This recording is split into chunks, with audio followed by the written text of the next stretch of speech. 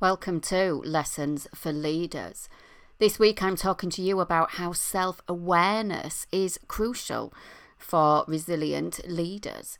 Self-awareness is one of my pillars in my resilience training and workshops, so you get an insight today into what I cover. I'm talking about how you can improve your own self-awareness and why it's not just good for your leadership skills, but also for you personally too. So I share some examples of quick and easy ways that you can begin to raise your own self-awareness.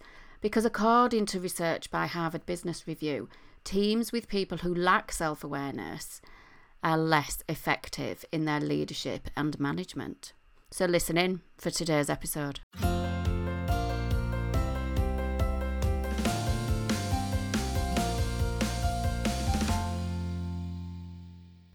So welcome to Lessons for Leaders. Each week I bring you lessons, learnings, tips and advice to enable you to lead with ease in business without the stressed out and overwhelm, so that I help you increase your performance, be resilient and thrive in life. I'm Emma Langton, your host, leadership coach and workplace trainer, helping you and your workforce increase that performance, improve well-being and make the impact that you want in the world. Now, recently I've been working with organisations and individual leaders and managers to help them to be able to become more focused, less stressed, and have a wider impact on both their personal well-being and that of their teams. And I recently received a review from Mike, who'd joined me for a presentation on a workshop, on managing stress and anxiety to improve performance. He said Emma's presentation immediately engaged the Zoom room and was welcoming and took me to a place of calm. It gave me exactly what I needed with easy to use tools and techniques. Combining this with Emma's comments and helpful advice allowed me to give myself a place to settle. Even though I know I should practice more self-compassion, it's easy to lapse into stress and ignore the symptoms. And was a really useful short group session and much more than I was expecting from a short workshop. Get in touch if you want to know how I can help you or your organisation too. If you're not ready to do that yet, then you can get onto my newsletter. Again, link in the show notes and information on my website at emmalangton.com. The newsletter sends out tips, information, statistics, the latest reports and the current organisational trends that are happening right now so that you don't have to dig around for it. It comes out monthly, so you can guarantee that I won't be spamming you. And finally, a request from me that if you haven't hit the subscribe button or left a review for me, then please do go and find the little button and leave a review. Let me know your key thoughts and your takeaways and what you value most from the podcast. If you hit subscribe, it makes sure that you never miss another episode.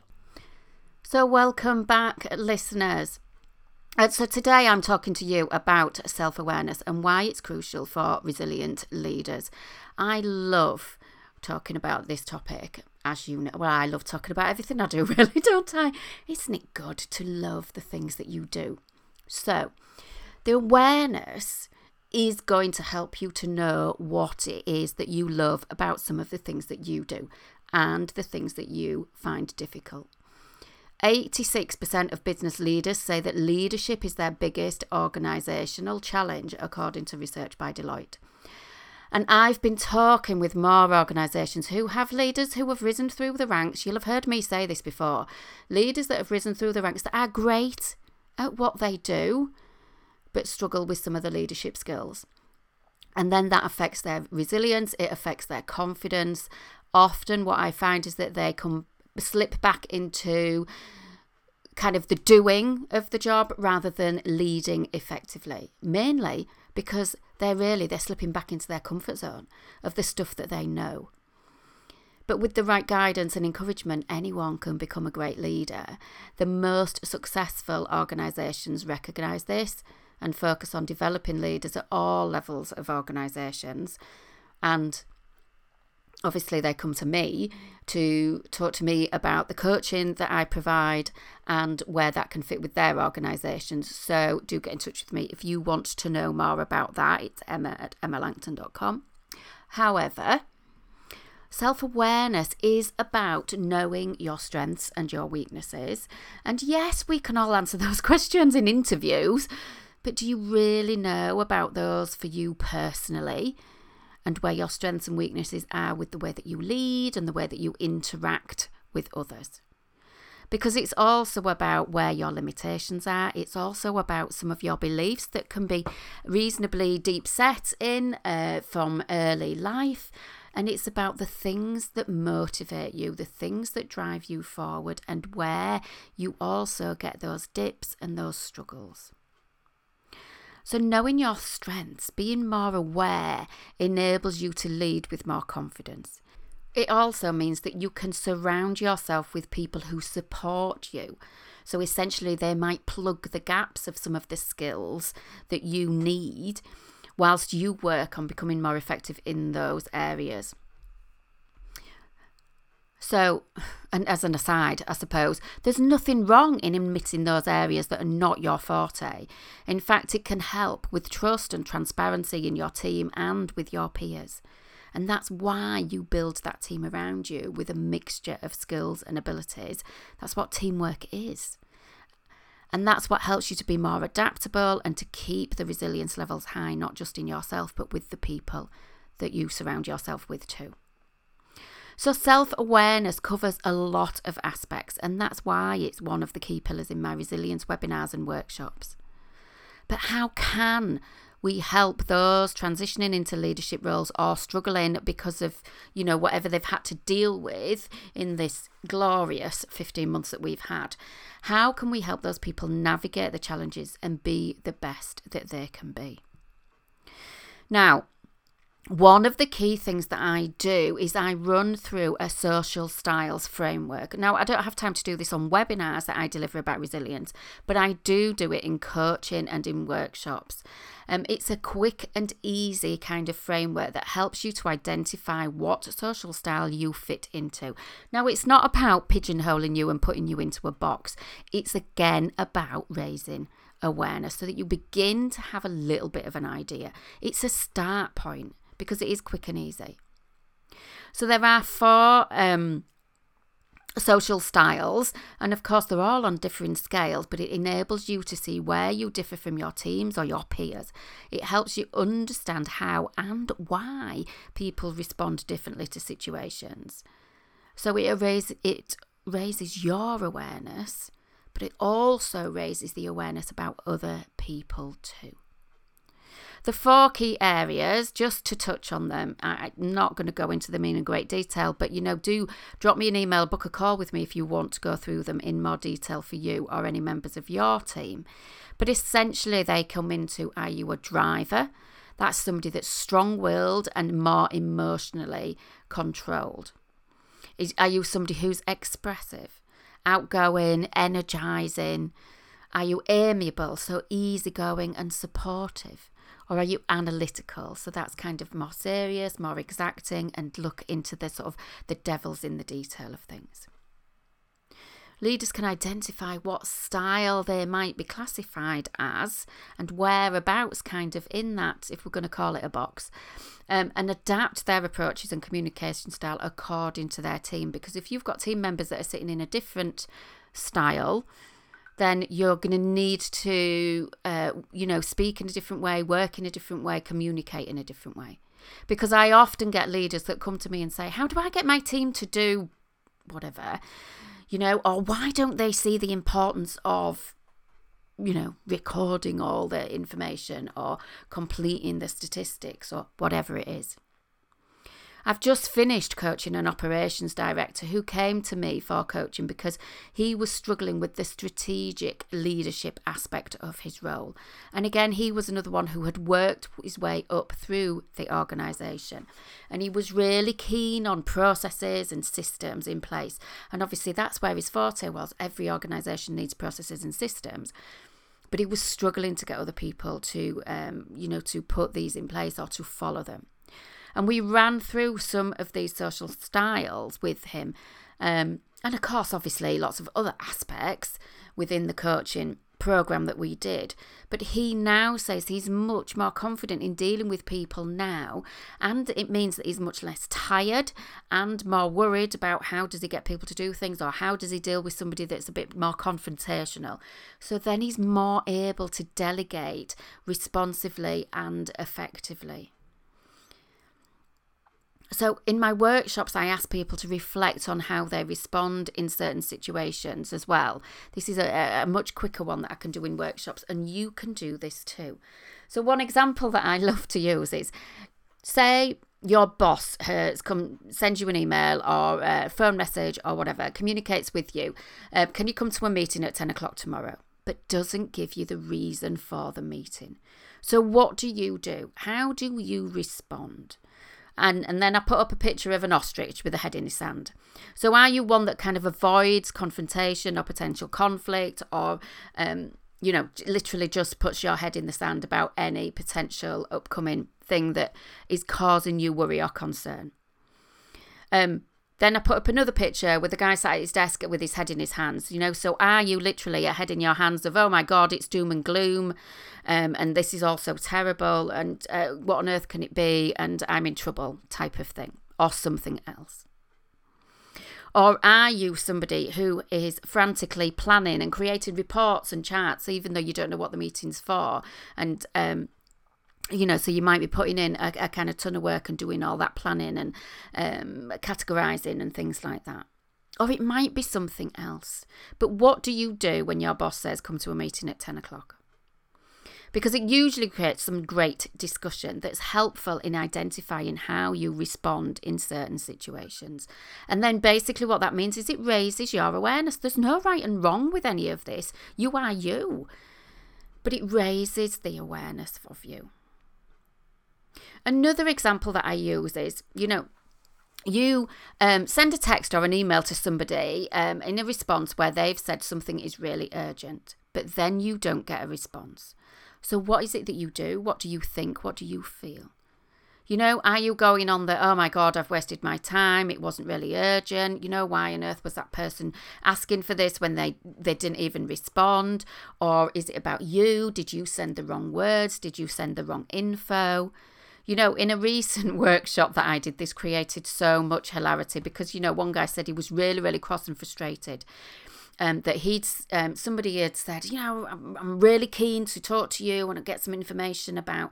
So he quick fired and sent something back, and then he got no response. And there was loads of hilarity about, how impatient he was, or somebody else was kind of going, are you dead? Have you died? What's happened to the response and things? So I asked the whole group to shout out different options and discuss, how they perceive this or what they might think when they don't get that answer straight back. And it's a great exercise, but also one that you can do on your own to explore what might be the different reasons. Usually I'm coming up with things like, they were already in a meeting when they sent it. Did their phone go flat? Were they out of signal? What other explanations might there be for them not coming straight back to you? Because there can be different things, but it raises your awareness of where you get frustrated or where you go into catastrophizing type of thinking, or what is it that you do? Because you raise that awareness and then it helps you understand how you think and how you respond. But it also helps you to understand that not everybody else works in that way too.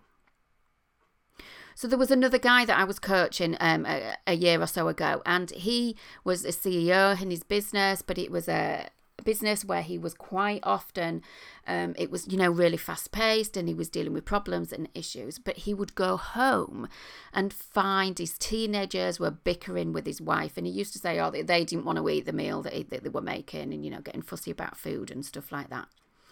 And he would walk through the door and then step in, because in his head he was still in CEO mode and sorting out everything. Okay, he wasn't doing that transition to being the at-home dad husband mode. And coaching helped him realise that basically he could do a transition in his drive home. And as he came in, and even on his drive home, he would take a few deep breaths. He would calm down. He would kind of switch out of CEO mode, calm his frustrations, and actually he could let his wife deal with it. He realised he didn't have to be the one that sorted everything out. And this is one of the things that can help out, whether it's at home or at work, it can help with delegation. And that meant he was less stressed and he was more relaxed and more able to recover in the evenings better and faster from the busyness of the day, because he wasn't remaining as the CEO and the sorter and the fixer right the way through the evening. So instead of kind of barging in and taking over, if you like, he worked with his wife as a team. So it's not just for leadership in the workplace. It's for all areas of your life. So you see, the key to improving resilience is that self-awareness. One of the keys anyway, one of the pillars in my workshops. Because what the situations are most likely to cause you a strong emotional response. Once you know what these situations are and where they are likely to happen, it's easier to be aware of it, to take control, to guard against it, to delegate authority or whatever it is that you need to do to make it better or different or easier to handle. The more that you notice your own emotions, your responses, your strengths, your frustrations, whatever it is, the more self-aware that you become. Do you see? And then the better you're able to notice these things in other people too. So leaders with strong self-awareness regularly take time to reflect, to get feedback, to continually improve their awareness. And the more that you use your leadership talents and that greater sense of control you can create, the more you thrive in challenging times. And coaching can also help you with this, which is what I've been talking to organisations about right now, because through COVID, there's been much less focus on development and much more reactive focus. Whereas now it's really great to see organisations coming back to being, planning out their development and helping and supporting people. And it also guards against burnout, because there's such a lot of reports about leaders are just absolutely exhausted. So take a little bit of time, whether that's in the workplace, whether that's in your personal time, when you're walking the dog, when you're taking your daily walk, when you have a little break at lunchtime, when you're thinking, oh my God, I can't do this anymore. Take a little bit of time to reflect about what it is that's the problem or the difficulty. What can you do about it? Where it is that you've got the frustrations or the struggles or the things that seem hard for you. And raise your own self-awareness. If you want to talk to me, obviously, I'm here for you. But there are bits that you can begin to do yourself. So I'd love to know if this is really helpful for you.